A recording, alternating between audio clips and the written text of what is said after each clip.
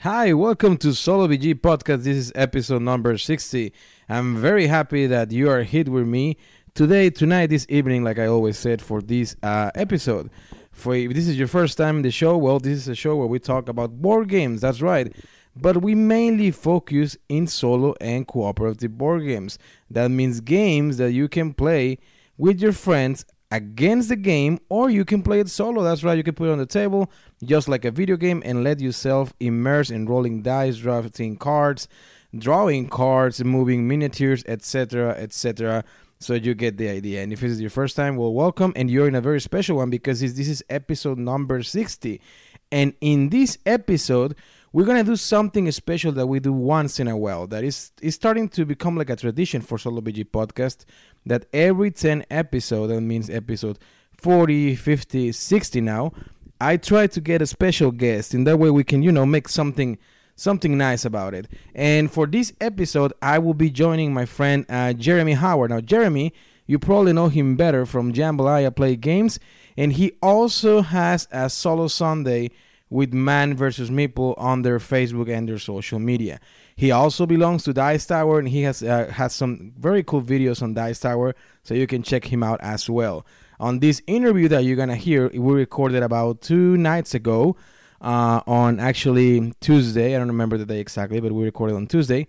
Today, let me give you today's day. Today's Thursday, March 26, 2020. So it was recorded on Tuesday, 24, 2020, on March. And we talk about very interesting things. We talk about the industry mainly. We talk about Kickstarter. Of course, we talk about the unfortunate situation about the coronavirus or COVID-19 around the world. We also talk about our favorite games. We also have a big section on the interview where we talk about content creators, and we talk about if you want to jump in to start to do your own content creator space, from either it could be a YouTube channel or a podcast. We talk about it. We give you some advices. We share how both we started and where did we get the inspiration from. We talk about the conventions that we attend. Also, Jeremy talks towards the end about a giveaway that he's starting right now on his social media. Many things that you're going to hear in the interview. It was a very enjoyable interview. I had fun. We had a very, very good questions for one another. We talk about, like I said, Kickstarters, the last news from Simon Games. We talk about many things that I'm pretty sure you will enjoy. Once again, this is episode number 60. And just remember that you can follow me on social media in Facebook, Twitter, and Instagram at SoloBG Podcast. You can reach out to me, especially on these times, in these difficult times around the world, like I said, because of the COVID-19 or coronavirus. You can reach out to me. We can talk about games. I can, share with you what I'm going to be recording soon, the games that I've been playing and all the stuff. Or you can just comment on the pictures that I try to update daily of the games that I've been playing and different many things. So feel free to send me a comment or something. I will be very gladly, and I will be replying to you very soon. So anyway, this is episode number 60 once again. I hope you enjoy. And then next week, we're going to continue with our normal episodes talking about one game per episode, because once again, if this is your first time, we do weekly episodes where we talk about a solo and cooperative board games. Also, once per month, we do a solo with friends, where we talk about a game that it cannot be played solo or cooperative. And once in a while, like I mentioned before, we do a very special ones when we have guests, we have Kickstarter previews, and things like that. So anyway, I hope you enjoy once again episode 60 Solo BG Podcast. And like always, let's start in 3, 2, 1.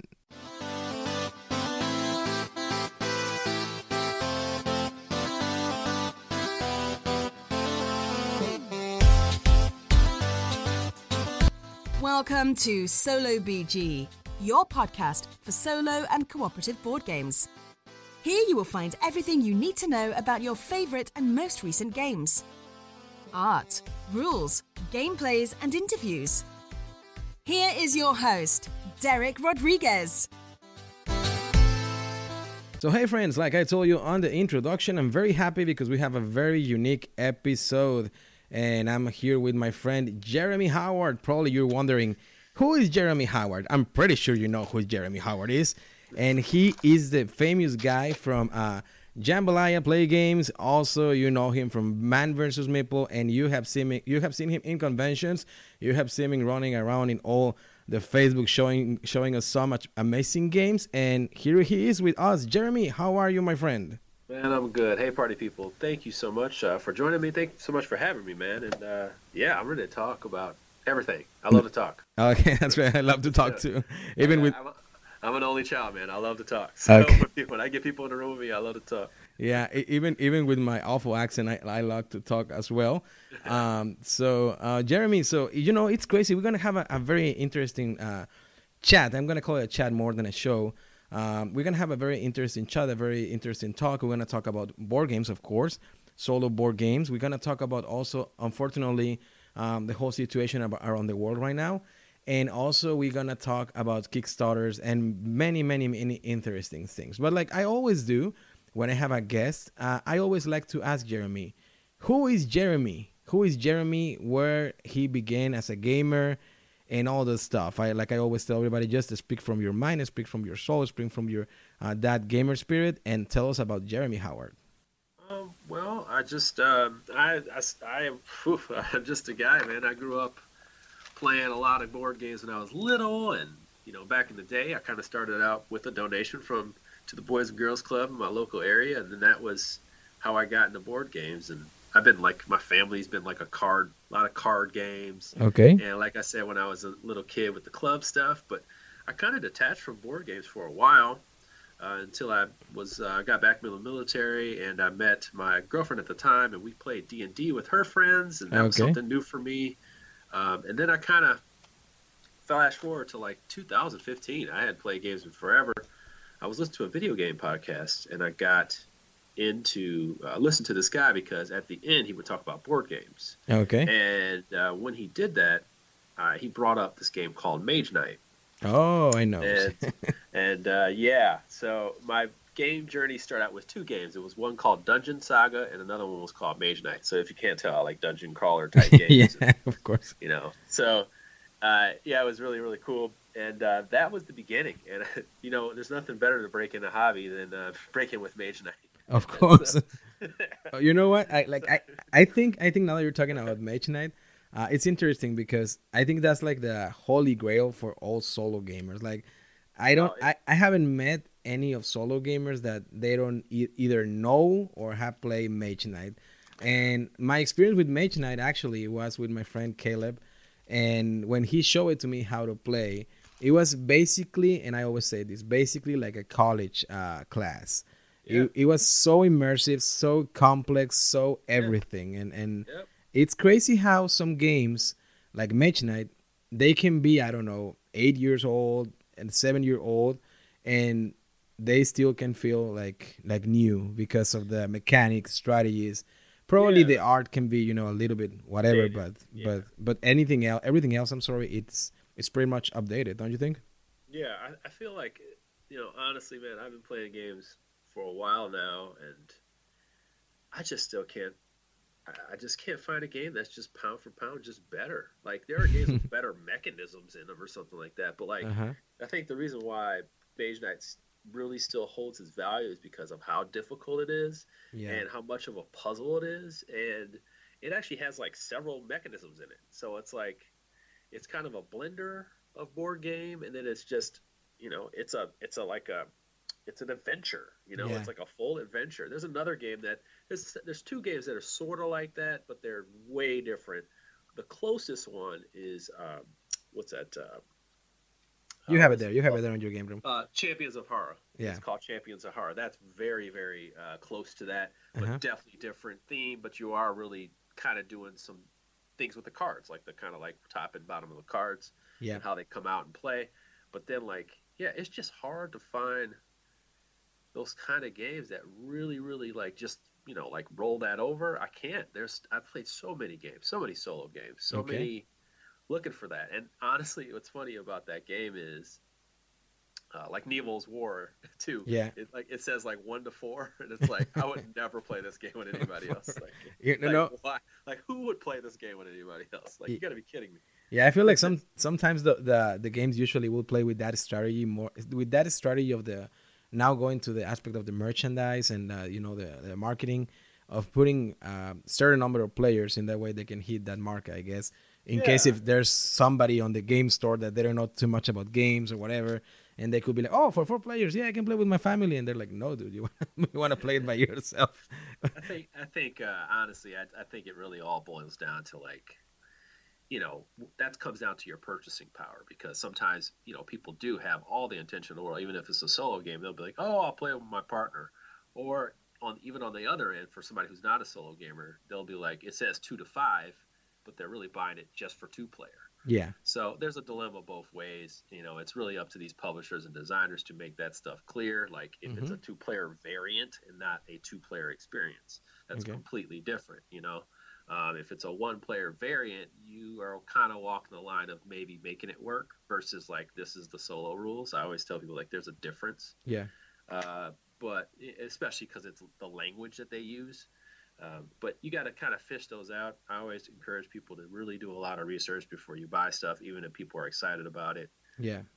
For me, like people contact me all the time asking me about a game and games and stuff like that. And I always tell people like, I can tell you that it's fun, but I have fun in many different ways. And I, and I respect the games for what they are.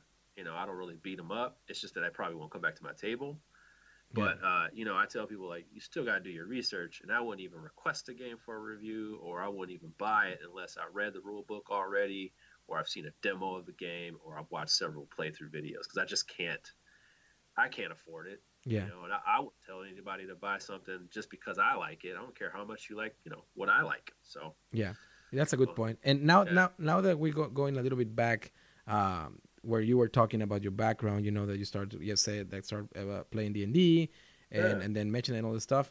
Then I want you to talk about the Jambalaya play games, because you want to talk. So so I mean, it's pretty simple. Like in 2017, I think it was, I went to Gen Con 50. I think that's when it was. And when I went, I remember I had Kingdom Death Monster at the time. Yeah. And I was like all in on board games at that point. I was painting, you're painting, you're putting stuff together. I mean, KDM is like a lifestyle game. You got to put everything together. You got to be all in. Mm-hmm. So I wanted to go to Gen Con. We didn't have a lot of money at the time. And I said to myself, you know what? How bad do I really want to go to Gen Con? It used to be in Milwaukee, where I'm from. And I said, you know what? I want to make the trip. I'm not going to take money from my family. I'll just sell my KDM. I was like, I don't know what I'm selling my KDM. Okay. So I sold it so I can go to Gen Con 50. And on my drive there, I just decided I wanted to be a content creator. Okay. Yeah. So, I came up with the whole concept on my way there, and what I wanted to do and how passionate I was about the hobby was already there. But I had done some play testing and stuff already. So that was kind of my way to begin that, like navigating it and how I would communicate what I do. And then I started as a blog. So I started a blog, JambalayaPlaysGames.com back then. Okay. And then I just kind of did that for a while. And then the next year, maybe a year later or something like that, I went to Origins, and I just was like, I'm just going to take my cell phone out, do some, just do a couple interviews and see how fun it, how it goes. Yeah. And I did 30. Oh, and okay. by the time I was done, I was in, I was all in. Like I was like, I could do this. And a lot of publishers, people that I was meeting, we were just talking. He's like, man, you just need to be like in front of the camera and behind the camera. This is what you need to do. Your blog is crappy, which is true. It's very true. No, it's a good blog. Come on, I already went and jump in and. So so then I started that. I've been doing that for a while, and then I don't know if you knew this, but I was doing video content for Board Game Revolution for about a year or so. Okay, I wasn't aware of that. So I was doing, that's a huge Facebook. I think it's probably the biggest Facebook group for board games. Really great community. Okay. And I was doing like promo nights for them. So several publishers would send me games like from their line, and I would show the overviews of them live every Friday. Okay. That was like kind of how I got my promotional start. Mm-hmm. And then so I was doing promotions, and then I was doing reviews, and and then I kind of quit that. I was doing previews for them too, and then I just kind of quit it, and then I moved on to MVM. I met Jeremy at that Origins, Okay. was at. And he just remembered me. And Kira, who is a really, really good woman, she's a great like person behind the scenes in this industry, Okay. great marketing person. She kind of like kept me around, and she supported me back when I had 29 subscribers to my blog back in the day. Okay, Like that's amazing. literally like the first 3 months, I was just like, you don't even need to look up my algorithm. It's terrible. I don't even know if anybody read my article yesterday, but yeah. So like that team, man, the team they brought me in, and like here I am, man. I'm nobody, man. I just love games. I love sharing with the hobby, man. I'm nobody special. I just want to have fun with everyone, and I want people to know about games that are fun. And if they're not fun, I'll let you know about that too. Yeah, So, sure. You know yeah, what? You just touched something very interesting because I said very often on the episodes that. By the way, Jeremy, you're in a special number. This is episode number 60, so it's like a oh, special one. You know, oh, I always try to bring very very special people to special numbers. So, for example, on the number 50, it was my friend Adam Smith from Rolling Solo. yeah, oh Yeah. yeah, And yeah. then on number 30, number 40, I'm sorry, I think, or 30, I don't know. You guys will let me know better because if you go to the podcast list on the episode, you will see the numbers. It was Mike Delicio from Solo Oh, Mode okay. Games. Now it's you, number 60. So I'm very glad, you know. And you were talking about this content creator process. And my story is very similar because I think, after my first Gen Con was Gen Con 49, I believe. Okay. And I was there, you know, with my wife and friends and everything, and I started hobby playing X-wing miniatures from Star Wars. And Oh, then once I moved nice to guy. Indianapolis, yeah, one of my friends, I met one guy, and I made friendship with him. And then he's like, when we were at his house, I saw a bunch of games, and he's like, you know, I play sometimes solo board games. And I'm like, what the hell are you talking about? Like, I suddenly pictured this guy like playing Monopoly around a table by himself or something like that. And he's like, no, here he is. So he actually lent me the first version of Pathfinder, the card game. And I remember going home, checking a video about it with Ricky Royal, by the way. And I played the game, and it blew my mind. Then after all, the rest of history. But what I'm trying to say was, when I went to Gen Con, which it was a little bit after that, I just suddenly decided, just like you, like, you know what, I want to do something. Then I contact Rodney Smith from Watch It Play It, and I was like, hey, Rodney, I want to help in Spanish, I guess, because Spanish is my primary language. And I was like, can I help you with, doing something for your channel? And he was the one that gave me the little bit go in, and he told me, you know what, you should do something, but do something that you like, Yep. for the hobby. And he Yep. told me, I'm going to give you a tip. There's not too many podcasts out there for solo board gaming. Nope. So you should jump into that. So that's Yeah. how I was like, oh, that's a cool idea. And I started buying equipment and stuff, and the rest is history.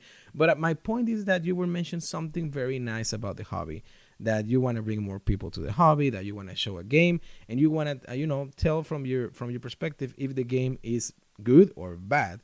And I think this hobby is beautiful in the aspect that usually the people that are in, it's very good people, and it's a very friendly environment.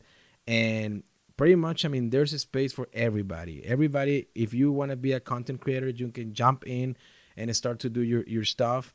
And probably at the beginning it's going to be hard, because like you were saying, 20 something subscribers, but the hobby is so gentle and so good that the publishers and designers, they're usually very supportive. I And just you know I would just say it like this, like, I started literally. I had someone like kind of backdoor me into going into this, and like really kind of talking me into actually starting a blog and stuff like that, uh-huh. because I was hinting at it before, and then it was like, forget it. And then and then finally I took the plunge, and it was great, because like I had all the passion in the world, but like you're gonna go through ups and downs. Yeah. And I think one thing that people don't understand is like, you just got to start. You'll figure it out. You'll suck at it. Don't worry. Yeah. You'll suck at it. Like, don't worry. You'll just suck at it. Like, Yeah. nobody's going to watch you, and you're going to suck at it. Yeah. That's okay. But that's okay. Like, they're not going to listen to you. They're not going to read it. They're not going to watch it. It's like, you got to do the work, and you got to do it for a while. And Yeah. you got to be consistent, and people will come to you because you're being consistent and persistent. Sometimes when you don't, like, you got to Yeah. be persistent a little bit, Yeah. and you got to make people notice you, and it's okay. Yeah. It's okay. And it really comes down to, what do you want? You know, like, do you want to be popular? Do you want to be a go-to source? Do you just want to put stuff out in the world and like see who's, you know, and that's it, and then everybody just deal with it, you know? Yeah. It's just, what do you want to do? Yeah. And my ultimate concept has always been, I just want people to have fun. I want to show games that I think people will have fun with. It is not just my opinion, because even games that I don't find like are the best for me, I know exactly why other people would enjoy these games. So I just tell people, like, you can learn all those things along the way. Even if you trash a game, you got to learn how to trash a game properly. Otherwise, you just otherwise people do think like they'll either love you because you're like this. They think you're the most awesome, honest gamer, which is not true, because sometimes people just do that so they can get, you know. Yeah, I know what you're talking about. But also you have, you know, you got to learn this. You know, you kind of have to be professional, you know, in a sense, on how you deliver your message, and not just sloppily. If you can be very excited about a game, and then you can also and express yourself clearly, and if you don't like a game, you should be able to express yourself clearly as well too. Yeah. It doesn't have to sound like anger. Yeah, you're right.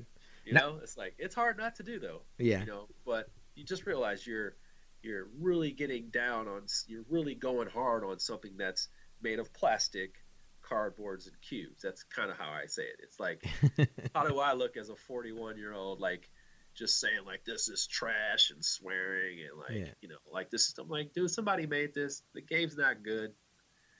Here's a couple things that I think are redeeming, and then I'm out.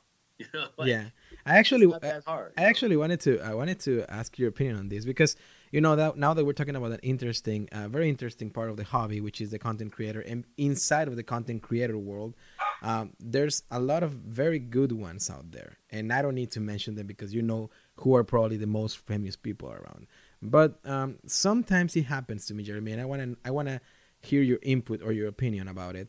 Is that sometimes I'm seeing some of the very famous people around the YouTube, I guess, but for board gaming content creators, and sometimes when they're reviewing a game, they literally say that this game is so bad and this is so bad, or they you know they don't have any problem saying those kinds of things about a game.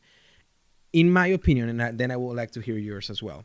You know, I always think that there's no such thing about a bad game, in the aspect of, you know, there's a lot of, in order to bring a board game to life, a lot of people put like their effort in their work, the designing of the game, the art design, all that stuff, right?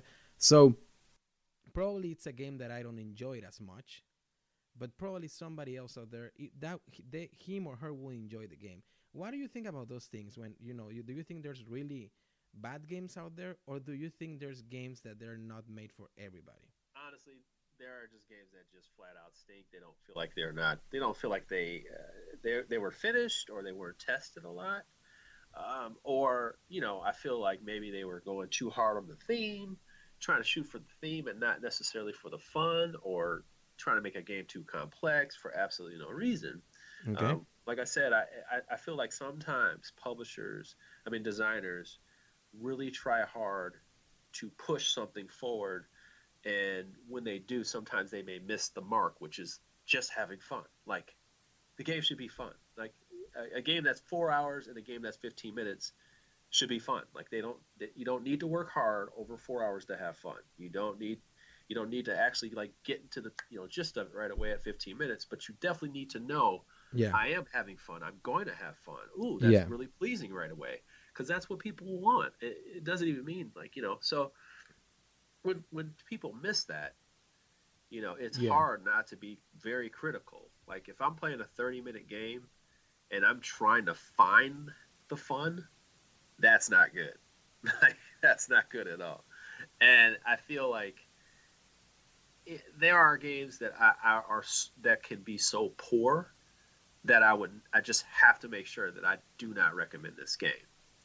And, you know, or I'll say, hey, like, if you want to do this, I would take, you're taking a big risk on in my hands. I would say, I would really try to find maybe something that's sort of close to what this is trying to do, and suggest that game. So I make sure that I don't Yeah. at any point recommend like a little way of like, maybe if you like this, no. Like this is a situation. If it's that bad, we're like, no, just don't. Yeah. Find it on a $5 sale or $10 sale. Like 2 years Yeah. from now. But yeah, man. I mean, big. It doesn't matter the size of the reviewer. I mean, reviewers, we are who we are, and I can like Tom Vassell, all the bigger reviews, like those are friends of mine. Yeah. And honestly, they're just being honest. They're just being honest. Like, over at MVM, people sometimes see us as like too positive all the time, and we play softball. Honestly, we're just not going to invest too much time in games that we don't like. Yeah. Right? That's just how it is. Like, that is literally how our channel really runs. And I will change some of that as far as what content I put out, because if a game's not that good necessarily for me, I definitely can still find some ways to say, hey, like, this is a pretty good game. It's not my type of game, or I think this is the things I just didn't like too much, but there's still some appeal here, or I think this design is smart. Yeah. I mean, because that could happen too. One of the hardest things to do is when you have a game that you're on the fence about, because you're having a conversation with yourself about, to your audience about how you feel, like back and forth.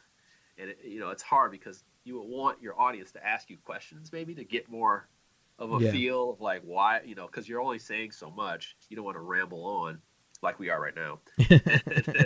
And that's the hardest part, man, is when you have, you're kind of in between about a game. Yeah.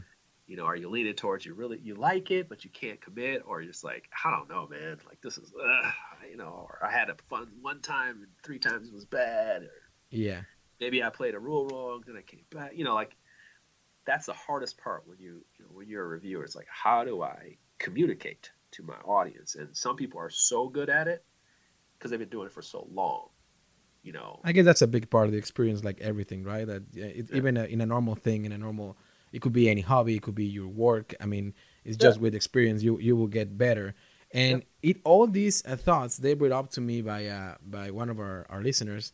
And they asked me like, so Derek, you always give to your games like good reviews. And then I started to think, well, yes, because what you just said, I usually bring to the table, and I'm usually record an episode about a game that I really enjoy, unless it's a Kickstarter preview that they send me. Like not too long ago, actually the previous episode is Excavation Earth by David Tercey and Mighty Boards Games. They're gonna release that Kickstarter on April 6th. But that's when you'll be like, well, for me this game, it's good here, not so good in this aspect. But that's why I guess also, and you were mentioning a little bit ago, that you usually try to bring games or show games that you enjoy. And I mean, and it makes sense because you actually part of the hobby also, I guess I would call it a hobby of creating content. It's also for you to have fun as well. Like you do a lot of playthroughs. And I'm pretty sure that if you're going to do a live playthrough, it's from a game that you enjoy. Like you're going to be having fun playing. In that way, you can transmit that to the audience. So, I mean, like, and to be honest with you, I'm sorry, but no, you're fine. You're fine. Like a lot of these publishers, they send stuff, like sponsor stuff is sponsor stuff. But actually, I just don't take it. Like, if I don't want to, if I look at this, they want me to say, hey, I want you to play this game and we're going to, pay you. It's a sponsored thing, right? Yeah. Just like a Rodney Watch It Play. It's like that, except it's a playthrough. Well, guess what? If I don't like the game, I'm not doing it. Like, I'm not going to like take money just because I can take money. Like that's not. Like, and if I'm going to review a game, because I do visit several podcasts and do these things like that. You gotta be honest, man. And I do cut through some games pretty hard, and I just feel like. You got to show that you do have range, and you also got to kind of put yourself to the test. So it's always important to find games that are not necessarily that, perfect, and maybe they're games that you can think of like in reflection. Like I played Big Book of Madness this weekend with the expansion, and I remember how much I love that game. I know. I just saw you on Facebook actually last week. When I was playing live, I realized like, oh yeah, these are the things that really bother me about the game. And I was experiencing them live. And it was just like, oh, that's exactly what people want to hear, like what my frustration was, or like why I was struggling. and like because there's some big ambiguity in some parts of the game, and sometimes the draws are just terrible. So I was explaining that kind of stuff, and I think people understand that, and they may not like the game for that reason, and it may have confirmed it, or they saw and they were like, oh, that doesn't bother me either, because they saw that it didn't bother me. It just sucks that happened, and it reminded me of something I didn't like, but I had fun. Yeah. And I still lost, like we always do. Big Book of Madness is hard, but I just had fun. But it was, I could see some of the flaws in it too. Okay. That's all people want. Like no game is perfect. None. Like Mage Knight is my favorite game ever. It is so flawed. It's ridiculous. There's so many little things in there that are flawed, and it really starts with probably the worst rule book ever, at least top 5. And it has such a huge barrier of entry, and it does have randomness too. That is could be pretty tough. I mean, as you get to that last day or so, it's crazy. But something about that game, you want to dive in, and and I think to myself that's that's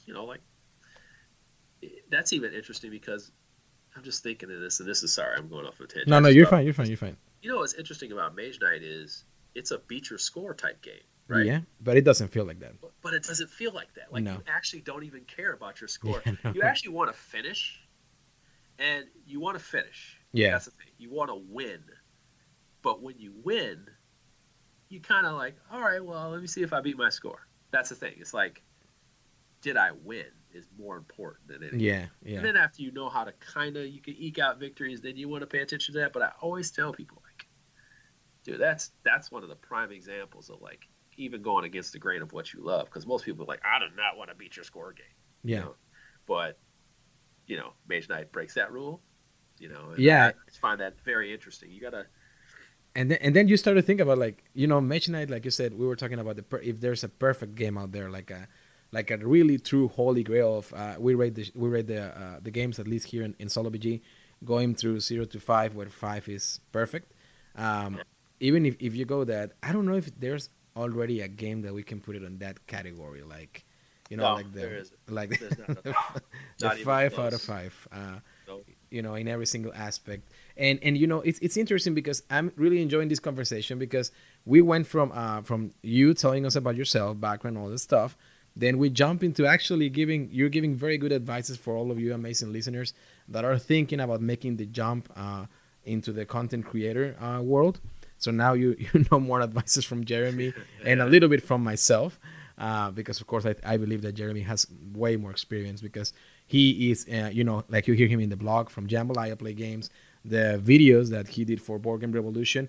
And now I want you to talk to us about Solo Sundays, because Solo Sundays is a big part about Jeremy or how do you like to go by Jeremy or by Jambalaya? Because a lot of people know you. Just Jeremy.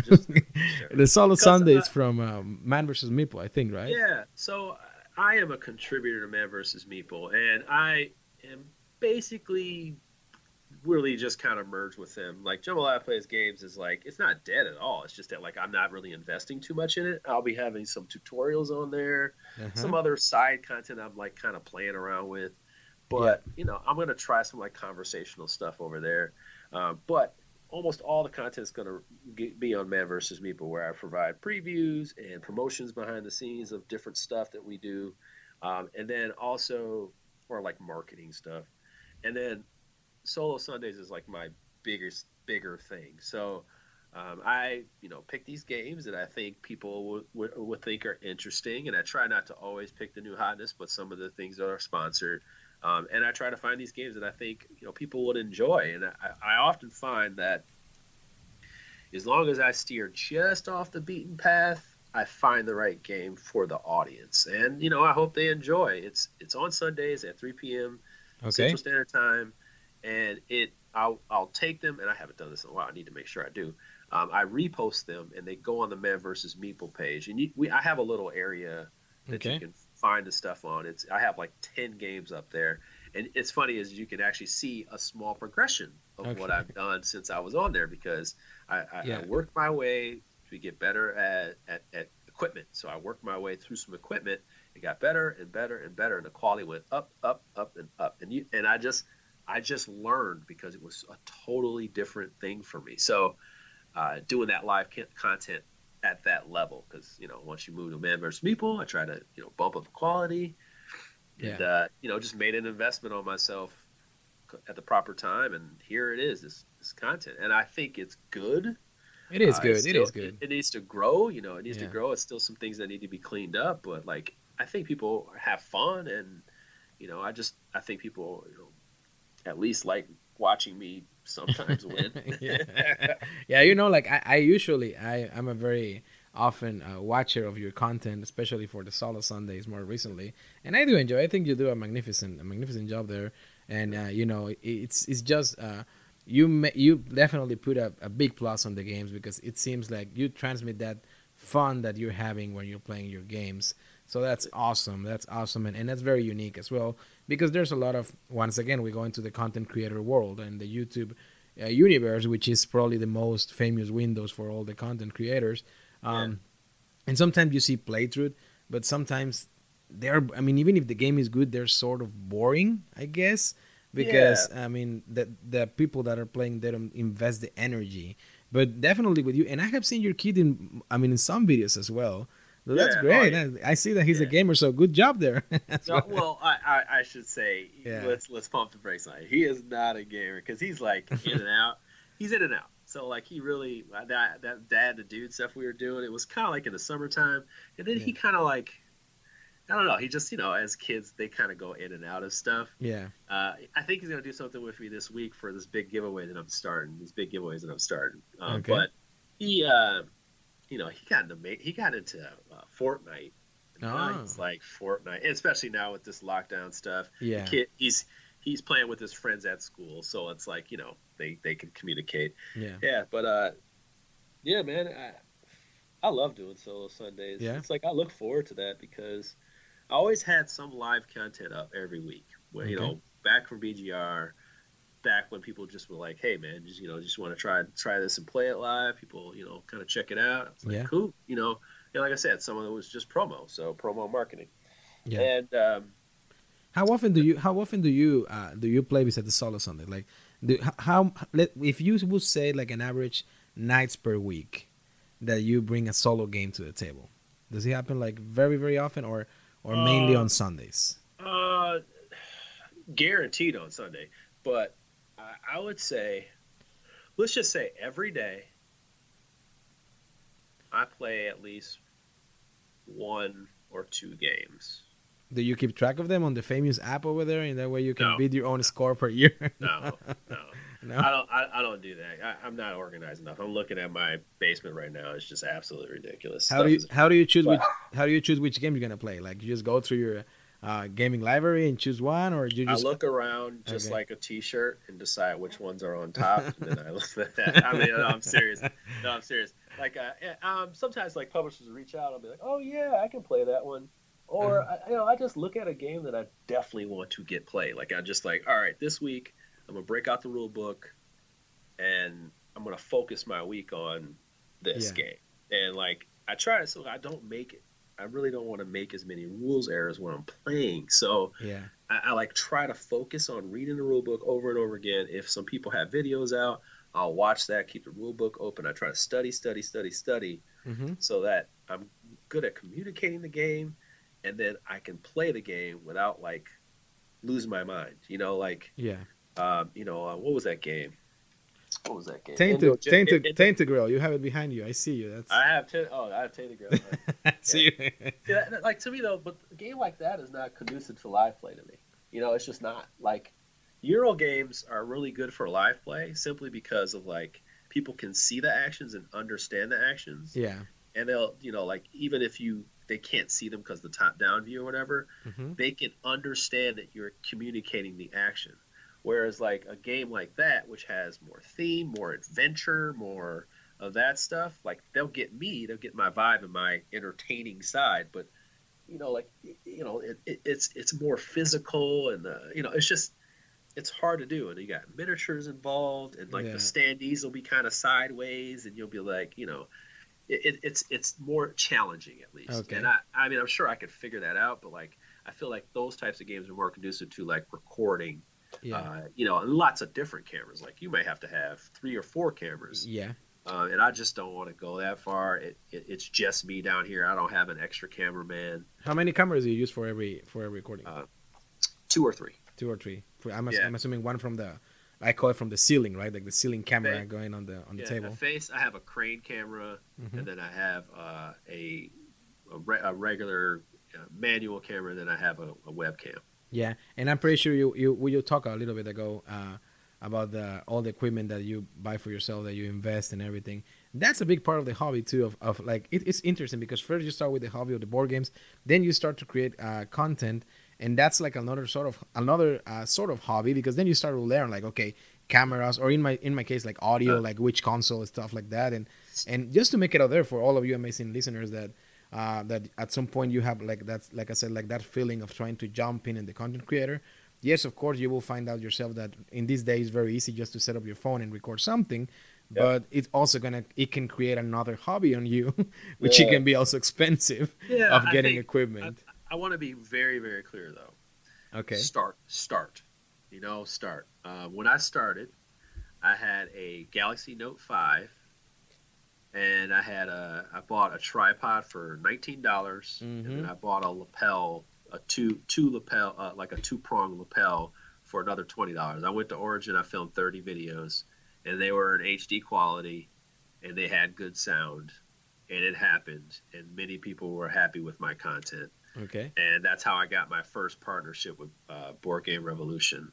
And that really, the rest is hard work. And I'll be honest with you, do not buy a whole bunch of stuff to start. That's the thing. It's like you're constantly thinking you need to get all this stuff to start, or it needs to be the best or whatever. Stop. Just stop. Just get in front of the camera, get on a microphone or whatever, and just shoot it out. Like, try to keep a small format, and just realize it may not even sound like that in a year. We were just talking on Jason Perez's Every Night is Game Night podcast about how, like, like watching our first videos like now and just laughing at it, that you should have that. Even Rodney, he filmed a video, I think it was for Small World, and he kept it up. It was 7 years old, and then he made another Small World video.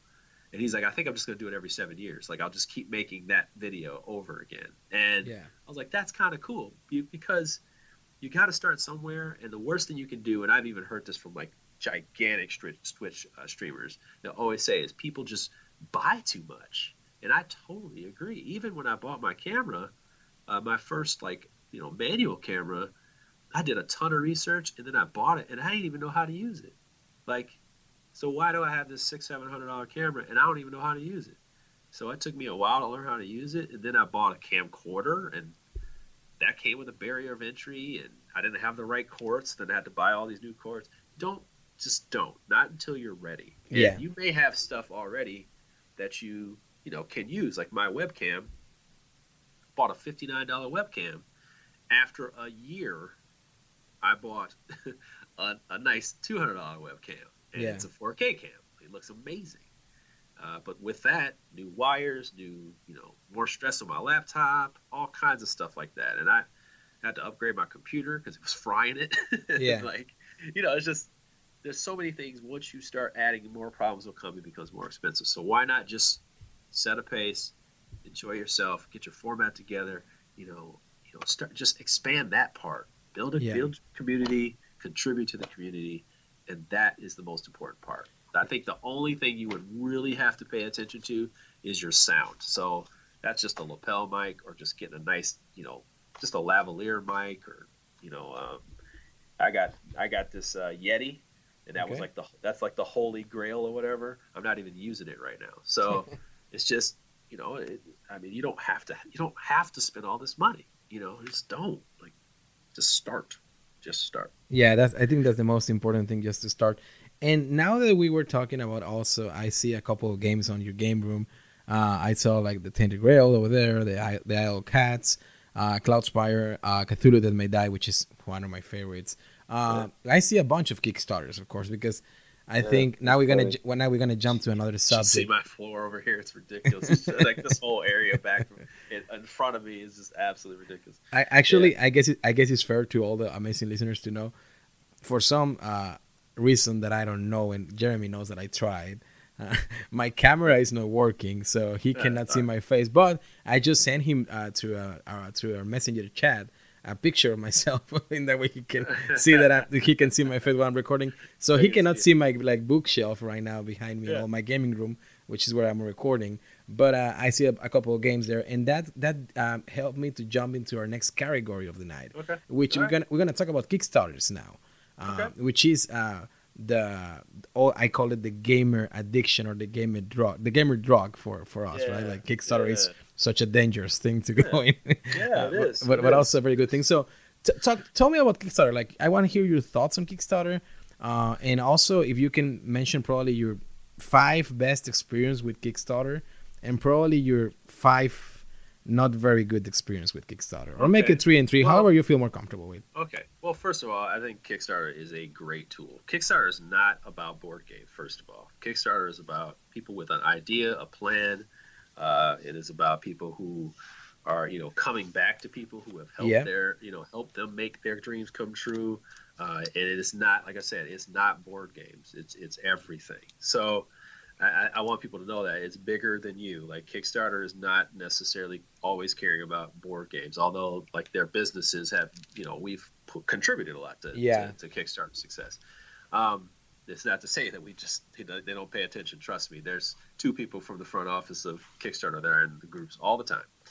And I just think this is a great tool. And I think some people do abuse it, but I always tell people this: you think these publishers are rich? They are not rich. Okay. They could have a bad year or 2, and they may have to lay off their entire team. So you just I don't care if it's CMON, or like AEG, or like Asmodee, even like that. They just can't fail all the time. Like, and that's the thing. Some people don't understand it. Like, CMON can do so well, but if they have like 3 failures in a row, I mean, some changes got to be made. Did you hear, now that you're talking about CMON, did you hear are you aware of the whole controversy that it happened recently with the Marvel United Kickstarter? Were you aware of that situation with CMON, or? What do you mean? Like, there's I don't know if you there was one of the most famous Kickstarter recently from CMON called Marvel United. Yes, and I know about the game. It's a CMON and a Spin Master game, I believe, together. Yeah. So anyway, I can talk from my experience. I backed the game. I went all in. I mean, it's superheroes, and why not, right? So I jump in to it all in, and then they send you. Long story short, they send you a message that the late pledge was an error over there or whatever. So we're gonna take it down. But we just want to make everybody aware that this game is coming out on retail on August. Okay. So there's a chance that it's gonna hit retail before the backers. Okay. So if you backers you're not comfortable with that, which is fair, you can ask for your refund. The other thing will be they put on the update basically like all the stretch goals and expansions, they won't be able to be shipped until March 2021. So if you want everything for us, but you want your game at the same time as retail, you will have to pay double shipping. The one for August and then the one for March. So anyway, this whole thing create on some gaming groups a lot of discomfort and uncomfortableness, because they expect usually from Kickstarter to receive your game before and with all the stretch goals and all that stuff. But I understand also that CMON has been through some financial trouble in the last couple of years. So I just wanted to know if you were aware, and what are your thoughts on this whole situation? This is very, very simple. First of all, I dealt with this when I was in video games and with GameStop. Like, this is a business, man. I'm sorry. I understand. You're investing in a company that does well or has done well for a long time. Yeah. And they're being honest with you. Now, I don't like the message at the end. Yeah. Or maybe like, I felt like it was on their page or whatever. I didn't back the game. But I feel like as long as you're communicating that, I mean, hey, man, some people just want everything early. Gamers are, can be a little bit spoiled and things like that. Retail games are retail games. If you're kickstarting a game, you're giving exclusive stuff to the backers. And the Gen Con and this con season is very important to all these publishers, and that goes to show you how bad they want to make sure they get these games to retail is they're going to be selling them at Gen Con because they need the money, man. Like Yeah. they need the money. Yeah, I don't think no. you understand. Like you wouldn't do that unless you need the money, you know. So, and I'm not saying like they're hurting or hemorrhaging. It's just that you need the money to fund things moving forward, you know. And especially now with the way we are, like it actually worked out where people should at least be a little bit more forgiving, you know, where we are right now in the world. Yeah. Because some of these publishers will not have a convention to go to, Which we're gonna talk some of about these towards things. the end of the show. But- Don't go ahead. But I just want to say, you know, Yeah. I just want to say, like, you know, publishers have been doing this for a while, and it really makes backers angry. But I'm like, the people who get this at retail are getting the most bare bones version there is. There could be printing errors in there because they got a rush shipping on it. Like these air freight ones could be damaged. You know, I've seen Yeah. that happen at Essen before, where they had a whole bunch of games where it came damaged. And I remember when I got X-Files Legendary from like I think it was Essen. No, it was like Origins. It And was they all had it was misprints. Gen Con, the one that has the Yeah, Marvel all background. the misprint, all the misprint. Like, Yeah, so I here you remember are too. getting this rush copy. You're thinking like they screwed us, they hosed us, and then you get the ones with all the crappy stuff, and of course they're not ready to, you know, refund you or whatever. Yeah. I'm just glad that they, as a business, they communicated it, not the good timing, but they also gave people consideration to cancel. And I always feel like when people give you options, it's okay to be angry, but at the same time, they're giving you options. Yeah. And I don't know. I just take the, you know, like I have to be understanding of business. This Yeah. is a business. So, It is, and then as long as they give me customer service and you know, in response, I'm fine with that. You know, Yeah. we can't break all the rules. You know, can't break all the rules. Yeah, I totally agree, and I agree with you in this situation because I was talking to my gaming group about it as well, and what my opinion was like, you know what, I think this could all be avoided if they just go to put a straightforward since the beginning, like you know Yes. what, guys, Yes. this is gonna be the Kickstarter, you're gonna get better components, stretch goals, but this game is gonna be released in such a date. You are aware, you wanna jump in. Like not too long ago, I saw from the same publisher. Remind me the name of the publisher. Those are the ones that made Raiders of the North Sea, Paladins, Architects. Yeah, that's Shem Phillips with them over yeah. at So they just So released. Garfield Games. They just released the new Kickstarter, and Viscons. they're very straightforward. Yeah, with Viscons. Yeah, like you know what, this game is gonna be released hopefully on Gen Con. Yeah. So there's no stretch goals, anything. So here is for you. You know the reality, but if you want to support us, just here is the game. And Well, I it's not think gonna be at Gen Con now because everybody's. I know, and we're gonna talk about it towards the end. But yeah. yeah, but you know, it's straightforward, and I think you know, everybody will be more happy with that. But I definitely agree with your point. I mean, at the end of the day, I mean, all the games that we enjoy, I mean, there's companies behind or independent publishers, and it's business. They also have families just like you and I. They have to work, they have to eat, they have to survive, they have to, you know, Yeah. everything. So And, you know, like there's not a lot of full time people.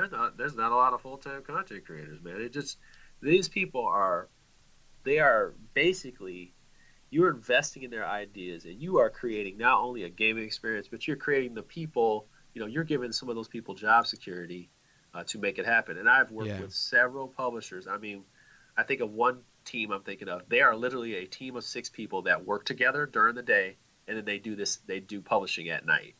And they do it together. And they Wow. came together and made one idea.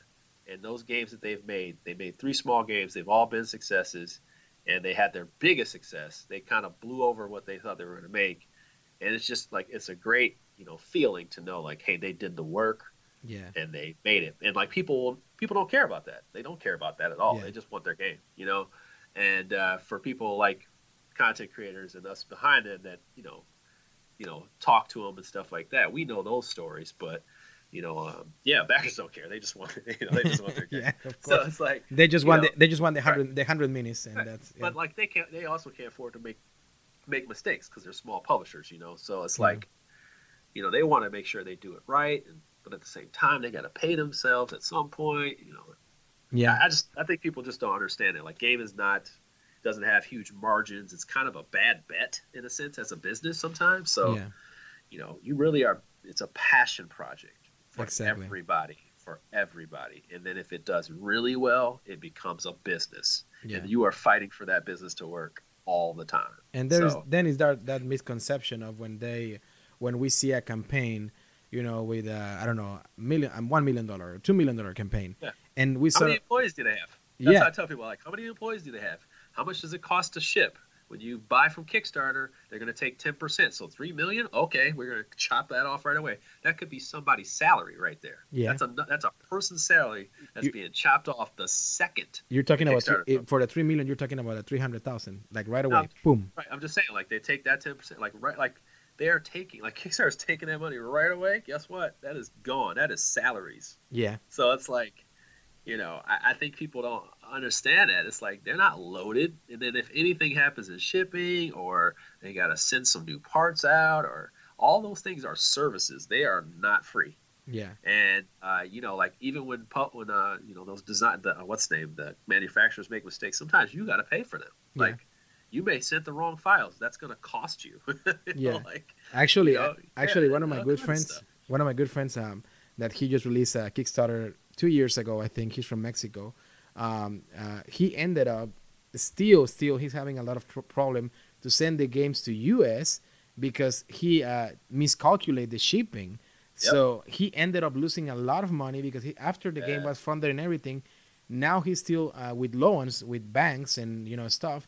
In that way, he can cover the shipping for sending the game from Mexico to US, which I know as a backer, some of the backers will be like, well, that's not my fault. That's not my concern. That's not your fault. Right? But it's not. But we just to be more mindful and more aware about how the whole Kickstarter works. To be honest with you, backers just don't care for the most part. And I'm serious. I'm not saying that like all backers. I'm not saying backers are bad. I'm just saying they don't care. They want their board game. So I get it. Like I'm spending $60 on you instead of going to the local board game store and getting a $60 game right now today.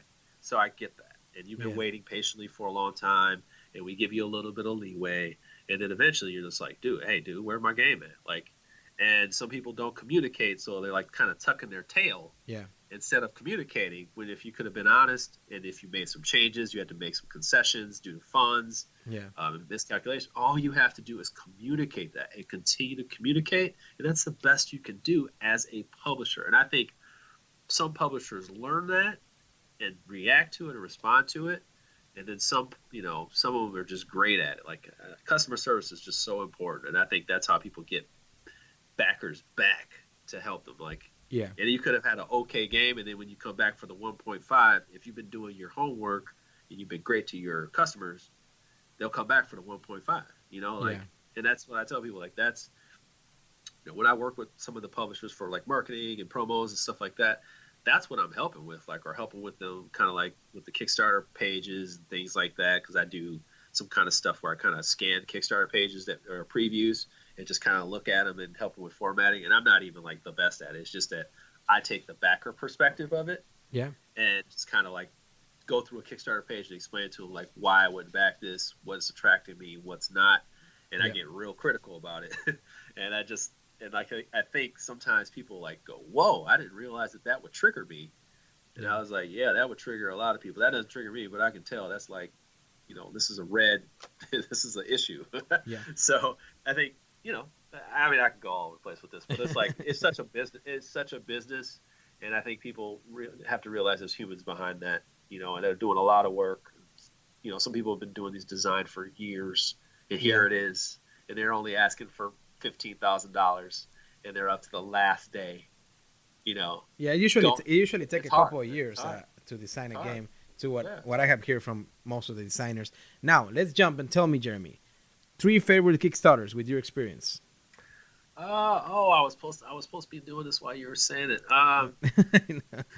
Come on, give me 3. I think Chronicles of Crime was fantastic. They ran that really cleanly. I think what was the other one? I think Street Masters was run really well. Oh yeah, but Adam and Brady Sadler, fantastic game. Yeah. They did a really good. No, I'm just saying, like as far as like running the campaign or like. No.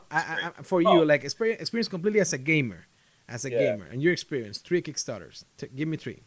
Oh, okay. So I was gonna say like Dice Throne is like the epitome of awesomeness when it comes to like just how to run a campaign, how to like, anything that came from Eagle Griffin.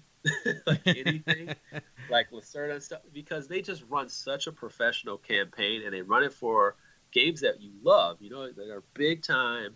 They don't skimp on quality, and they also are really into the community that they built. Like they don't take it for granted, like that's the best part. They don't take your backing for granted. It's like, yes, I have a Lacerda game right here, back it for $100, but this is what I'm going to give you, and this is what's going to go down.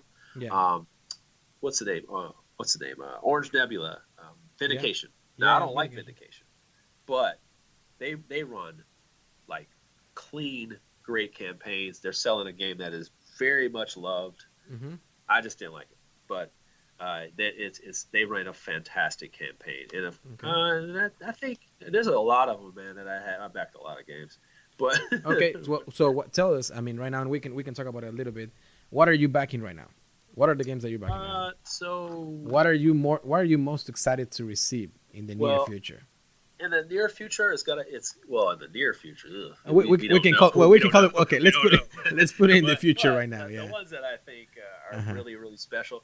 I'm going to start with this small one, and that's Warp's Edge, which is by Scott Alms. It's a Scott Alms design. Always pay attention to Scott Alms designs. Yes, you're right. He has it's a bag building game that's kind of like a Space Invaders type thing, but it's really, really cool. I played that for Solo Sunday, so you can find that one. I saw it. Thanks to you, I backed it. I need to say it. Yeah. Special little game. We were talking about that last night. I'm like, yeah, that game is special. Yeah. Return of the Dark Tower. I played that in kind of behind the scenes. I played it behind the scenes at PAX U. I'm telling y'all, like, this game is next level awesome. Now, it does rely on an app, but that's because the old game was like clunky, and they really did a good job of cleaning it up. It worked the whole time we played, pretty much to the end. It's going to be just fine. They've done a lot of work on that game. And then there's one that's coming, and I don't know if it's not coming this year. This one right here that I think it's going to be special because I love the base game so much, is Everdell. And I have the Belfair and Spire Crest here, and just really excited about getting that to the table. It's an interesting solo game. It's just a Zen-like game. I call those Zen games where you can just relax, play a game. That is one of those games, and I love it. Keep giving me more of that content. And then finally, I actually have an expansion in front of me. Which one? For a game called Rise of Tribes. I don't know if you know. Yeah. No, don't tell me that you have the solo expansion. Jeremy, I hate you. I hate you so much. I just got it in the mail today, man. So I'm excited. So it's already on sale. That expansion? No, it's not. It's not on sale. Where is going to be on sale? Do you know? That's one that I'm really expecting because. So it's coming. I think it's coming to Kickstarter on this April 7th. So I'll probably be doing a playthrough of it. Please do. But yeah, it's got. I'm looking at this whole thing. It's got a whole solo mode book. So, man, yeah, that's happening. Rise of Tribes is such a fantastic game. I love that game. It's a great game. It is so random, but come on. But what's wrong with randomness on the game? Some people complain a lot about this game is random and rolling the dice, and it's fun. Whatever. Like, the cool part is that the choices that you get to make. That's it. Like, don't get me wrong, I get it, but you get a little bit of management. I think that game. The one thing I like about the game is it's just such a beautiful game to look at, and I'm rarely a guy. I don't really care about like a sheet on a game. Yeah. And like component, all I care about is the gameplay. It's like the first thing I always tell people. Like, I don't care. That's why I read the rule book. I need to know if it's got good gameplay. That's what I'm looking for, because I have some Euro games that are totally ugly, and they are some of the best games. So, you have the other way around. And this game is just dead sexy, and I just love all the components and the modules in this game. Yeah, this game is different. It just has everything in it to me. Okay. But yeah, like, I understand the randomness is not something that appeals to everybody, but I like the decision of how those dice slide off, and like how I just like that idea, and maybe it could be better used in a different game. Yeah, that's fine. That's you. That's not me. Yeah, I like that. You know what? Like, even for that game, I know you just said, like, at the beginning, a very good point that you always mention: do not buy the game without reviewing and without understanding and all this stuff. But for me, the expansion of Rise of Tribes, for me, I don't care. It will be an insta back, because I don't see how can this go wrong. Honestly, I mean, I know it's a bad thing to say because sometimes you jinx it, and But I mean, the Rise of Tribes, I think, works so great, and it's so fun to bring it to the table that I don't see how this expansion of solo mode, even if I don't know it yet, how it works, which I have an idea, but I don't know it yet for sure. Yeah. For me, it's an instant back. I think I saw on Mike Delicious Facebook or somewhere Yeah, when he's got a copy when too. he posted a copy of the expansion, and I have a I, powwow, I but I have two gaming groups and they both own the game, the yeah, base game. I didn't own the game, but as soon as I saw that picture on his Facebook, I went right away and buy it. Like I was yeah, like, I'm gonna get the base game yeah, because I want to get the expansion. The one that you were talking about, Skull Elms, the Warp's Edge, that's definitely a good one that I'm backing right now as well. yeah, Another game that I like that also has a solo mode, but I honestly prefer it more as a multiplayer, is the game Parks from Keymasters game. yeah. Oh yeah, I just backed yeah, the expansion also, the Nightfall. It's a beautiful game also. yeah. I don't. It's not a solo game. It's It not a solo game. has a solo They game, added for, I but guess, for it yeah. is like it is one of I think I think that game is a mass market game Yeah. that hobbyists own, and I think people should like. I think it should just be in Target. Like I really do think it should be in Target or But I think you can what's the find it name on of, Barnes and Nobles. yeah, like I just feel like like if it's at Barnes and Noble, like that's where it belongs. Like these because it's just such when you open that box and you see that insert and it's in the base game. It's like the Yeah. insert, the layout. It's just such an awesome. That's a Zen like game. I played it with my my in-law family. Yeah. I taught them the game in like 5 minutes. Yeah. It's You know, I very sat easy. there and just kind of supervised the whole thing, and they just had a great time. And that's what I'm saying. Like easy game. You know, people had this barrier of entry to it. And I was like, no. Let me explain to you. Da, da, da, da. Like halfway through the first round of play, everybody was good to go. And that you get to the fun. That's what I ask people. Like, just get to the fun. It doesn't have to be quick. You just have to feel it right away. You And know, also, like, I think it helps those kinds of games because for me, it works as a window or as a door in order to bring more people to the hobby. People that they don't know, that the only idea of board games are like the traditional ones that you grew up playing, like, sorry, Yeah. Monopoly, all that stuff. Then when you show something different, sometimes, you never know, sometimes you can be bringing another gamer to the hobby, to the world. And that's fantastic, I think. So Parks is nice. You were talking about Everdell. Actually, on Sunday, I think it was, my wife and I, we have all the expansions of Everdell. She loves it. It's probably one of her favorite games. So we played with all the expansions together. Don't do it. Don't do it. I put the Belfair, the Spire No. Crest, the Pearlbrook, the Yeah. base. Oh my God.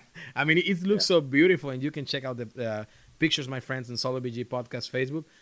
It's beautiful. But Yeah. don't do. Even on the rulebook, they tell you we do not recommend you to mix Right. up Right. the expansions. But it's such a beautiful game. It looks amazing on the table. Let me share with you that one that I'm very excited to receive. That they just finished the campaign, and once again, probably because I'm a huge fan of Batman. For me, there's nothing else than Batman on this world. So Oh. it's the Batman the animated series adventure from IDW. Big campaign.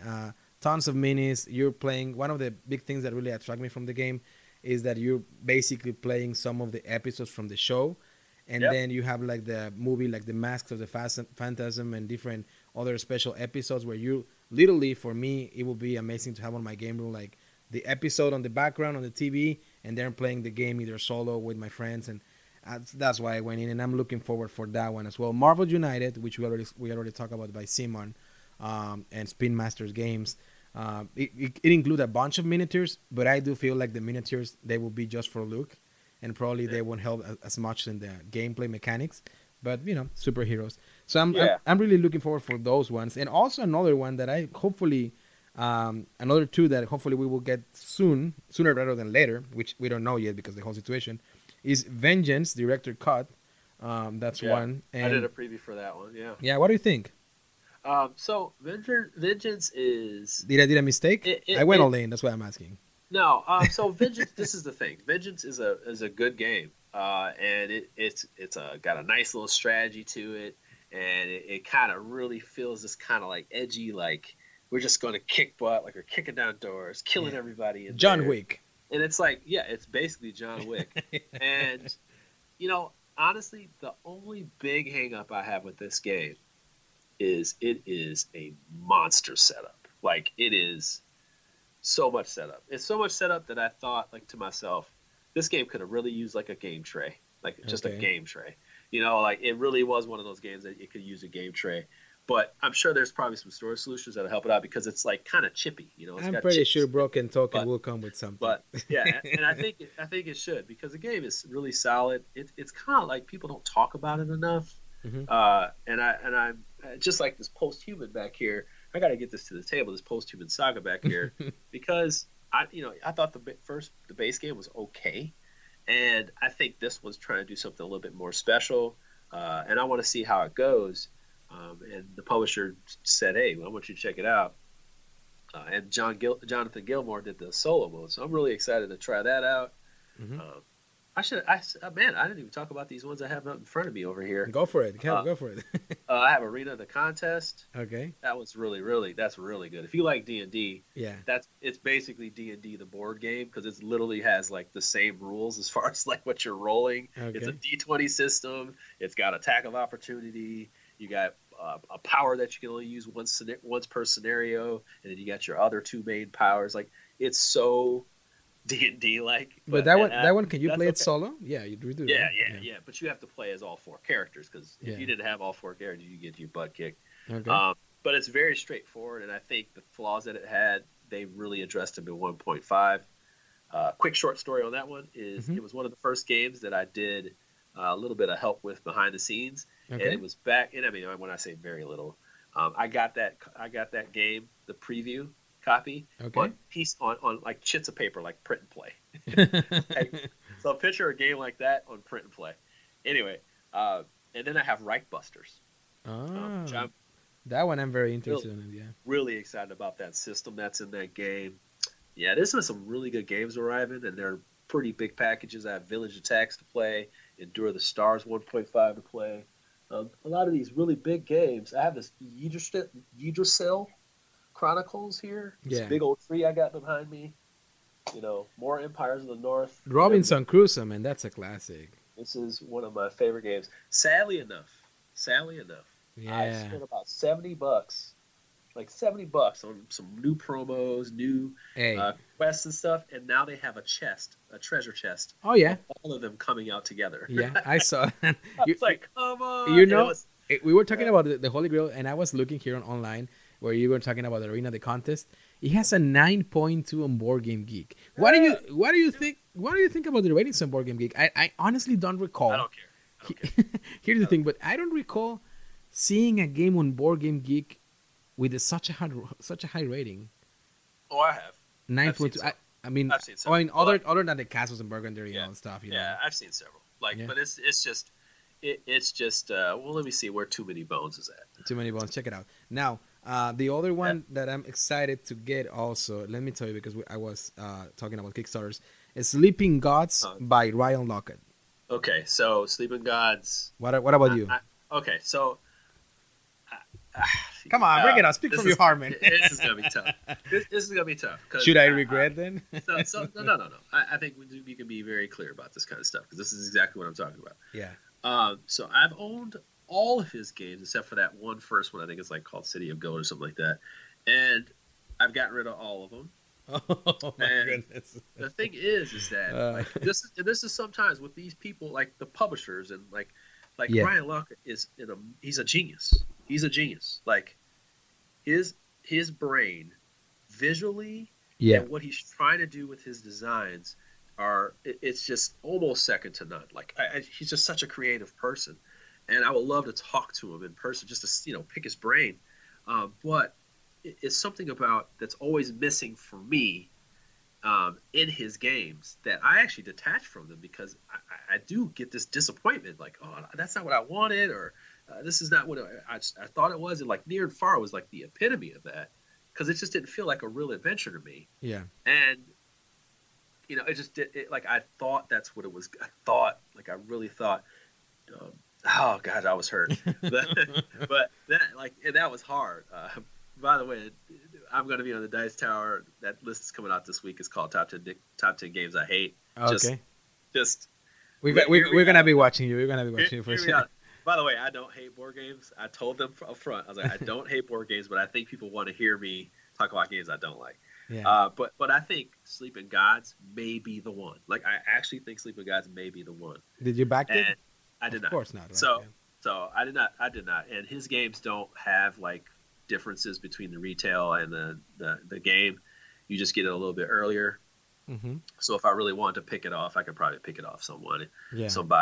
I'm not going to request a review copy from that guy at all. I would like to meet him, shake his hand, and buy his game. So because I always have bought his games. That's the thing. Like I don't get burnt by people.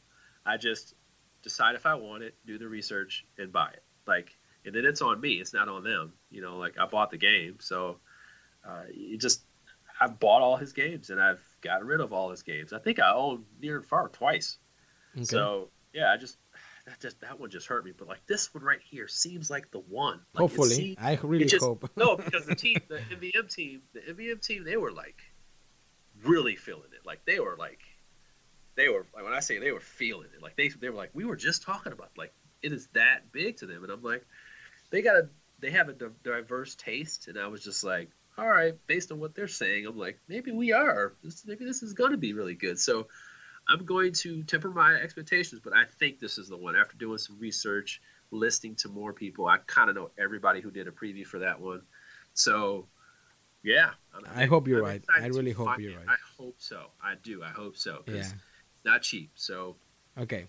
No. So now let's talk about, is this going to be, I wanted to ask you first, like, tell me your top 3 favorite games ever. That can be hard unless you can answer me right away. But that's not hard. Yeah. Oh, it's not hard. Okay, bring it to top 3 games ever. So top 3 games would probably be starting with Mage Knight, number 1. Mm-hmm. Number 2 is Gloomhaven. Okay. By far. And then number 3, I'm gonna parse between like Too Many Bones. Actually, no. I'm just gonna say it's KDM. It's Kingdom Death Monster. That's not really hard to do. Those 3 games are like they've consumed a lot of my time in my life. Okay.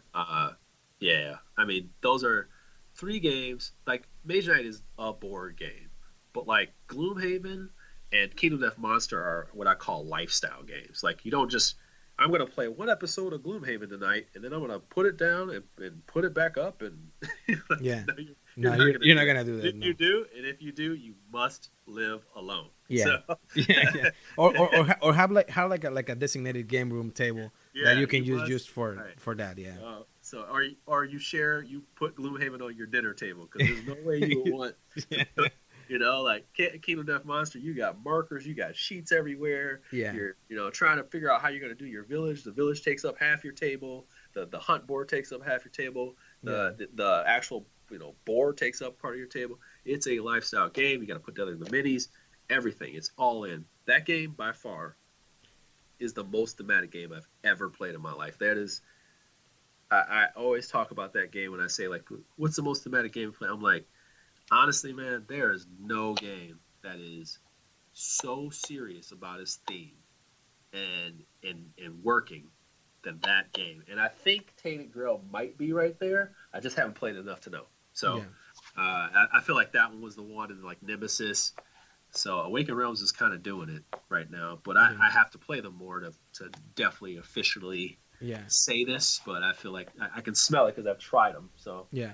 Actually, Etherfields. I'm very excited about Etherfields too from Awakened Realms that I'm waiting for. That's the one I did back. So how do you feel about it? I feel like it's gonna be fantastic. Yeah. I feel like it's gonna be a mix of the movie Inception with a very darkish theme, like together. I really hope that it can bring me that. I'm very excited about it, to be honest with you. I'm very excited about the whole content that you will get.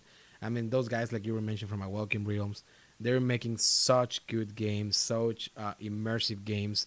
And for me, I always put like 3 filters when I play a game, in order that I will put it on the category of it's really on my enjoyment.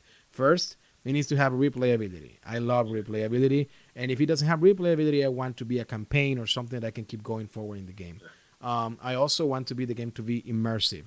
I like to immerse myself, and I have said this before, on the theme, especially when I'm playing solo games. What I do is I go to my game room, which is where I'm recording right now, and I put music on the back, like a soundtrack usually that matches with what I'm playing, and I let myself go into the game that I'm playing, basically the universe of the game. Yeah. And it needs to be immersive. It needs to have high replayability, and those are my big filters basically. and the theme, of course. That I'm very dream driven by games. To be honest with you, that's probably my most. I guess I would call it defect from a gamer, that I know that you're not supposed to go that way, but I'm really, really driven by a theme of the game. Like, it needs to be something that really appeals to me. Now, I'm usually wrong about it, because then I play games like Wingspan, and I love it, and the theme is zero interesting to me. Like, I don't care about birds, and I don't have zero interest. See, that's the thing. That's what it really only comes down to gameplay. There's nothing worse than having a game that looks gorgeous that sucks. Yeah. Like, or it's okay. And I try to tell people, like, I get it. You walk past, you're looking online, you're looking at the BGG pictures, you're looking at Kickstarter, you're like, this game is so gorgeous. Yeah. But it's like, you gotta watch it. You gotta watch it. Like, and I tell people, like, that's the thing. You're window shopping, and you're backing this stuff. You're selling on a dream. It's got $2 million behind us. You're like, oh, this is gonna be awesome. They're giving us so much stuff, and then boom, you get it, and then you see some of the gameplay, or you didn't watch the gameplay videos. You didn't really watch any previews because you hate them all or whatever. Yeah. And then, that's on you. It's on you. Or sometimes it's just like going to the store and buying something you like, and then it ends up being a dud. Yeah. But I try to tell people, that's why you got to do your research, man. The sheen of a game will fool you. It will fool you. It will straight up fool you. So. And for me, on my top 3 right now at this moment, it's pretty similar to you. I would put over there Gloomhaven for sure. Like, there's no questions asked. Gloomhaven. I will also put Mage Knight. And I know this is gonna sound crazy, but probably for me, there's a tie, very, very tie between Mage Knight and Robinson Crusoe. I love Robinson Crusoe. Robinson Crusoe is like right there. It's just right there. Gloomhaven is the one that kicked it out. Yeah, it kicked it out the top 3. But like, that's my number 4. I played that game so much. And the other one will be Sight. I love Sight. I do. Yeah. I see your face like. Well, I love Sight, and I got over Sight, and oh man, you gotta watch this episode. I'm gonna watch it, man. I'm gonna definitely. I go through a lot of feelings on that show. It's pretty funny. I know I know some of my friends who are publishers are not gonna be so happy, but I'm gonna be like, hey, I don't love them all. That's the thing that people don't understand. It's like, I don't love them all, because some of these games need, they last for a while, and then they kind of flame out. And Side was a great one for me. Viticulture, great one for me. Yeah. And they just kind of sloughed off, but Viticulture ain't going nowhere. Like, I just love that game. Yeah. But I feel like, man, as time passes, your tastes change a little bit. Like, Big Book of Madness was a game I went away from. Yeah. And now I want it back because they supported it finally, or Tapestry, man. Tapestry. Oh, man. I honestly need to say it. I have played it 3 times already. And, I mean, I played it to have fun with the game group. But, I mean, no. I mean, right. Yeah, I said the same thing. Like, Wingspan and Tapestry. Like, to me, they did not have a good year for me. And I just didn't connect with either one. I love, Elizabeth Hargrave. I'm going to buy all her games. I'm literally going to buy all the games. She's coming with a new game, Mariposas, actually. Mariposas. Yeah. I can just tell y'all, I will buy all her games. Sophia Wagner, same thing. I have both of her. Noria I bought. The Boldest I bought. They're good designers, but I just I didn't find the one that I connected with, although I like Elizabeth Hargrave's Tussie Mussy. But I try to tell people, like, if you like the designs, that's the thing. Like, I like the designs, and there's something maybe that's a little bit missing, but I can see, they know what they're doing, and I can see it. It's just that I'm not jiving with this one, or I know that the next time they come with something, I will not have seen it before, or I know they're doing something, and it's not just to be edgy. It's smart. It's just not for me, or I hope the next one is. So,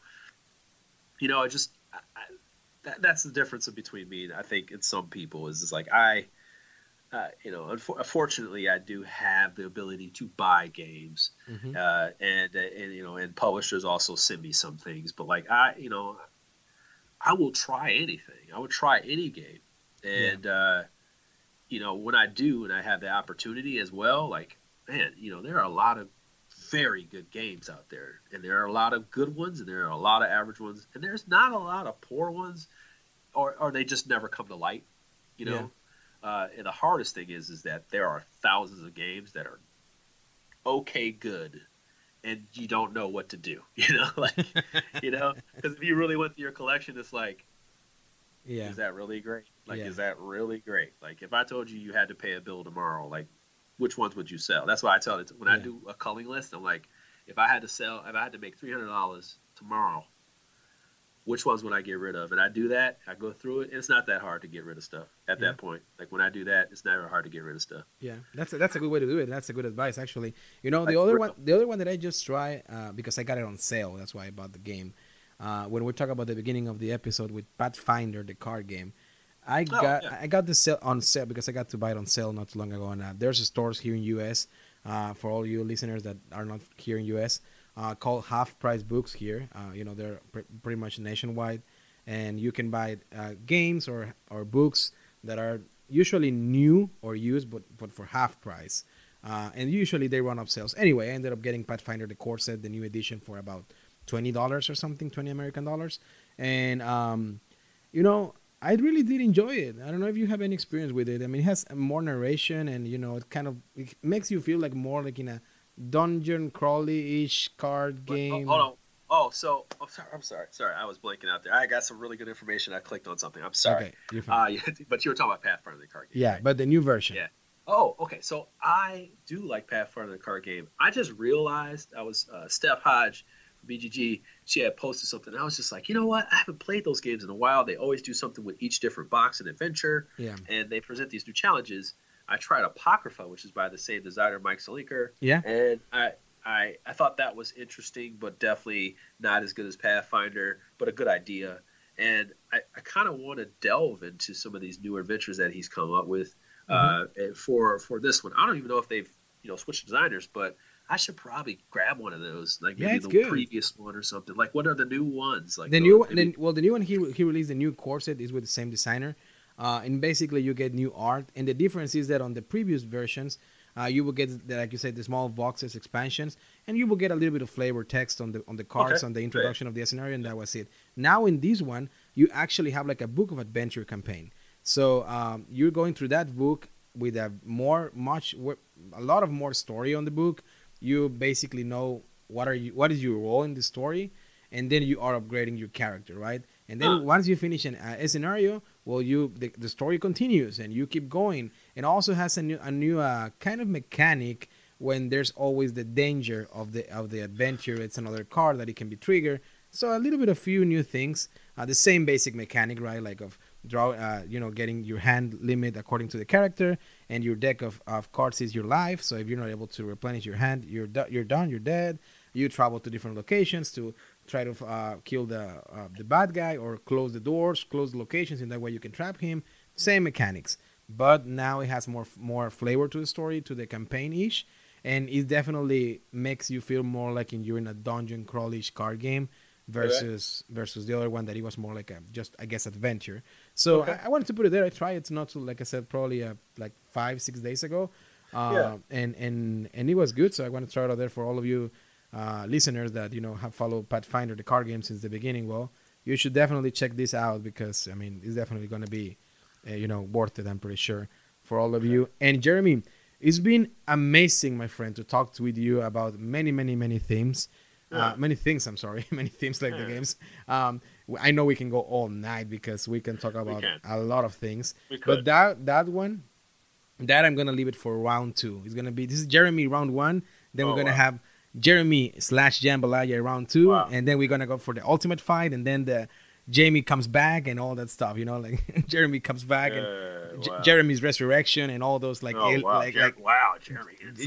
Jeremy what does that even mean? Jeremy's Covenant, like the aliens movies. You're gonna keep upgrading episode by episode. Hey, but I want to talk about something very important that is going on right now, and it's very unfortunate, and it's also very trivial in a gray zone that that for the content creators and board games, and we talk about this before we start recording, and I'm talking about the unfortunate situation regarding the COVID-19 or the coronavirus. I know, Jeremy, that I saw on your personal Facebook. Actually, I hope I can share it.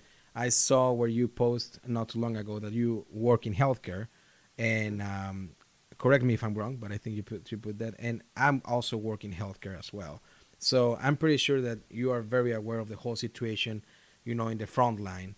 I do it as well every day in the front line, and it's very unfortunately it's very unfortunate. It's very sad, and it seems like it's keep just getting worse and updated every day, and it goes day by day. But going back to our hobby, this is difficult times, and like I was telling you before we start recording, there is times like this that are unique in the history that now in our times it kind of help to the content creators to, I guess, have more audience, because most of in a lot of regions in the world, like Italy, Spain, even here in US now for the next 2 weeks, at least here in Indiana, where I'm recording, people are like in kind of like a quarantine type-ish thing, like staying at home, staying safe. Yeah. And that usually gives more time to play and to listen to the content over there. So basically, Jeremy, what is your message to all the gamers out there? I mean, what are your thoughts, your input, and how do you think this whole situation will affect to the industry, and how drastic it will be for the industry? Well, I'll just tell you right now, as far as on the publisher side, the people I talk to, they're hurting, man. I mean, these businesses are hurting. They're going to not have conventions. We're not going to have conventions, and they're going to be hemorrhaging money. And they're going to need your support. I mean, you like these designers, you like these games, support them. For us, of course, right, man of the people here, and all I can tell you is like, hey, I hope gaming now more than ever brings you and yourself and your family together, in this time of uncertainty and stress, and like, it's going to be a long ride. People are losing their jobs. People don't know when they're going to go back to work. These types of things like that. And I can't even give you any hope. Like, I can't necessarily sell you this fake hope. But you really want to hunker down and do the things that you love, and hopefully gaming is part of that and not all of that. And this may be a time where you may need to find happiness outside of gaming, just because gaming is something that's so integral to your like everyday happiness. Mm-hmm. And I feel like it may not be enough. So you may have to do something else as well, on top of this, so you can, come back to it instead of like, like I tell people, like, if you play card games every day and you're talking about your life and stuff like that, that could be part of the negative experience. Yeah. Like, we sit down and we complain about our day and play, this awesome card game. Yeah. Like you may have to step away and take a walk, and, just take a walk and just talk about your day. And then it's all out of you, and you come back and then you play a card game and have fun. So I try to tell people that. And while I'm here, I should say this. Hopefully you're still here with us. I am doing a massive giveaway. Okay. I am working from my collection of games that are new and some that are like very gently used. A whole bunch of content creators are donating stuff, and then publishers. I have like 30 publishers at this point are donating a crap ton of games for me to give away to all the people. Just the people. And that was the thing. I don't want this to be my promotion. It's just going to be under Jeremy Howard, and it is called like the industry giveaway. It's Jeremy's industry giveaway. We're going to different spots like yours and different podcasts. We're giving stuff away. I'm going to be doing live stuff, giving things away. I'll be on other content creators' platforms, just giving things away. And we really want to target people who are in need. So I'm not going to deter you from entering to these contests, because some of the games are very attractive. There are a lot of brand new games and hot games. But I really want, if you really, really have a need, and you know that it's going to be some dark times in your house, not just board games, we're talking food, all that stuff like that, and I can lighten your life with a board game, I hope that I can. You can just follow me under Jeremy Howard, or you could go to my Jambalaya Plays Games Facebook page, because I'm going to be posting the first couple events there. And then after that, I'll just be kind of announcing from my personal account places I'll be online at different times, because I'm literally going from like live YouTube show to webcast to this, like I'm just going all over the place and finding different audiences to give specific types of games too. But if you personally, want to reach out to me, maybe share your story or just kind of give me, just to let me know where you're coming from and what type of games you like. I will try to get you a game or two. I am loaded with games, and this is what I want you to do. You can put your email in here, but my email that I'm using for this is called Jamba like jambalaya, Jamba P, letter P, G, MVM, like Man vs. Meeple, @gmail.com. And I'm going to, you can send that to me and just, if you have questions or you just want to share your story, don't worry. Just swallow your pride,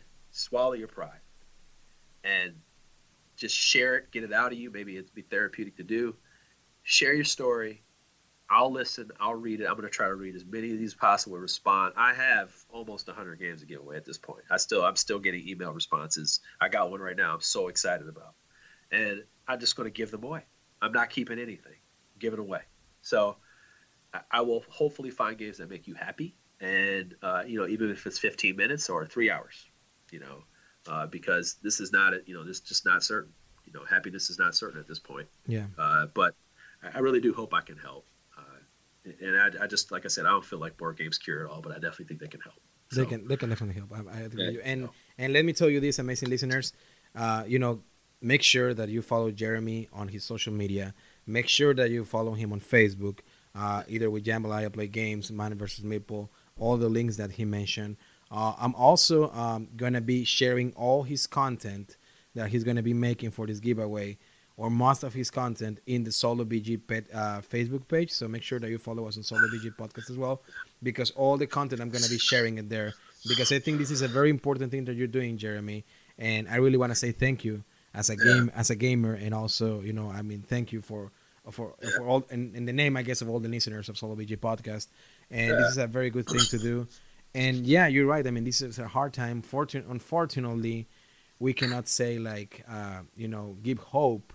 I mean, of course, the idea is not to create panic either when I talk about things are getting worse, but it's just because they are. I mean, it's just to be aware and mindful and appreciated of what you have, and try to take the best of you, bring the best of you in these situations, to stay at home and stay safe.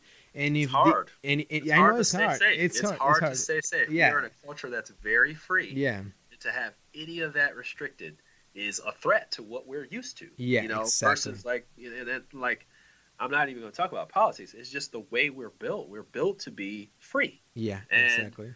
Other countries have done really good at least trying to curb it, because they're not as used to being free. Yeah. So they have to do what they're told, and they got on the other side of it. And for us, it's going to take a while to convince us, and the government is trying its best to curb that. I'm a federal worker. I know some of these things, and it's just we're trying to curb some of those things. But at this rate, it's not going to stop the inevitable of trying to deal with the amount of rush that is happening. So it's hard, it's difficult. So when people are inside and they're feeling these feelings and they're watching TV all the time with all this bad stuff, man, turn it off, play a game, like I said, go for a walk, play a game, talk to your family, sit at the table and talk. That's more important now.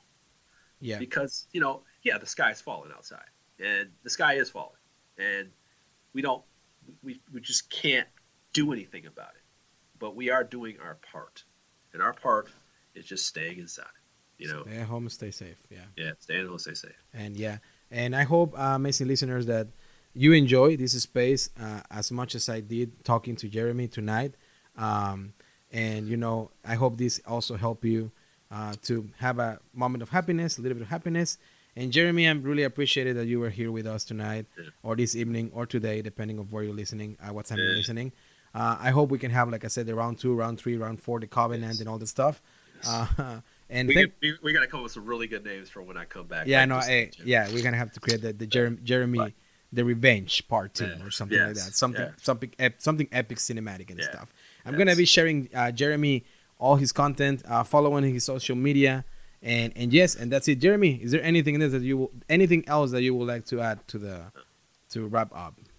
Just thank you for your time. And man, like I said, do not be afraid to reach out to me via Messenger or, like I said, Jamba PG Jamba PG MVM at gmail.com. I'll, like I said, just leave the link, and I'll, like I said, just tell a story. It's fine. We want to help people in need as much as possible. That is why these publishers were swift to give me this stuff. And I mean, it's great stuff, but I want to find the right home for them if I can first before I get to all these people who just want games, you know? So yeah, man, if you're going to be going through some hard times, reach out to Jeremy. You don't have, a pile of shame like everybody else, yeah. you know? This is not the time. This is not the time. I do. I do. I have a lot, and that's why I'm giving. I have a lot. I have a job. I have a good job. My wife has a good job. And I don't feel guilty about it. I just know what it's like on the other side when I ain't had no money. Yeah. I grew up poor. Like I know that side, and you can't miss a check. And you're already kind of floating your money around. Like, I don't want you to do that. Not this time. At least not this month. You get a game. You get 2 or 3 games. You get one for your kid, one for yourself, one for like your little circle, of friends. I just want you to have fun, just for a little while. And I can't guarantee anything, but I hope it helps. And we have a community of people who are coming together to help. I'm just a concerned citizen. I am not jambalaya or Manverse. I'm just a concerned person. That's what I'm on this planet for. I know that. That's good, Jeremy. And thank you so much for being here. Thank you so much for all the happiness that you bring to our tables with your playthroughs, with this giveaway. And like I said, once again, I'm going to be sharing all his content, in that way you can reach out to him. Thank you so much, Jeremy, for being here tonight. And for you amazing listeners, like always, remember that you can follow us in my social media, SoloBG Podcast, at Twitter, Facebook, and Instagram. And like always, remember, for victory, go tell your friends. Till next time, see you through the speaker and at the tabletop.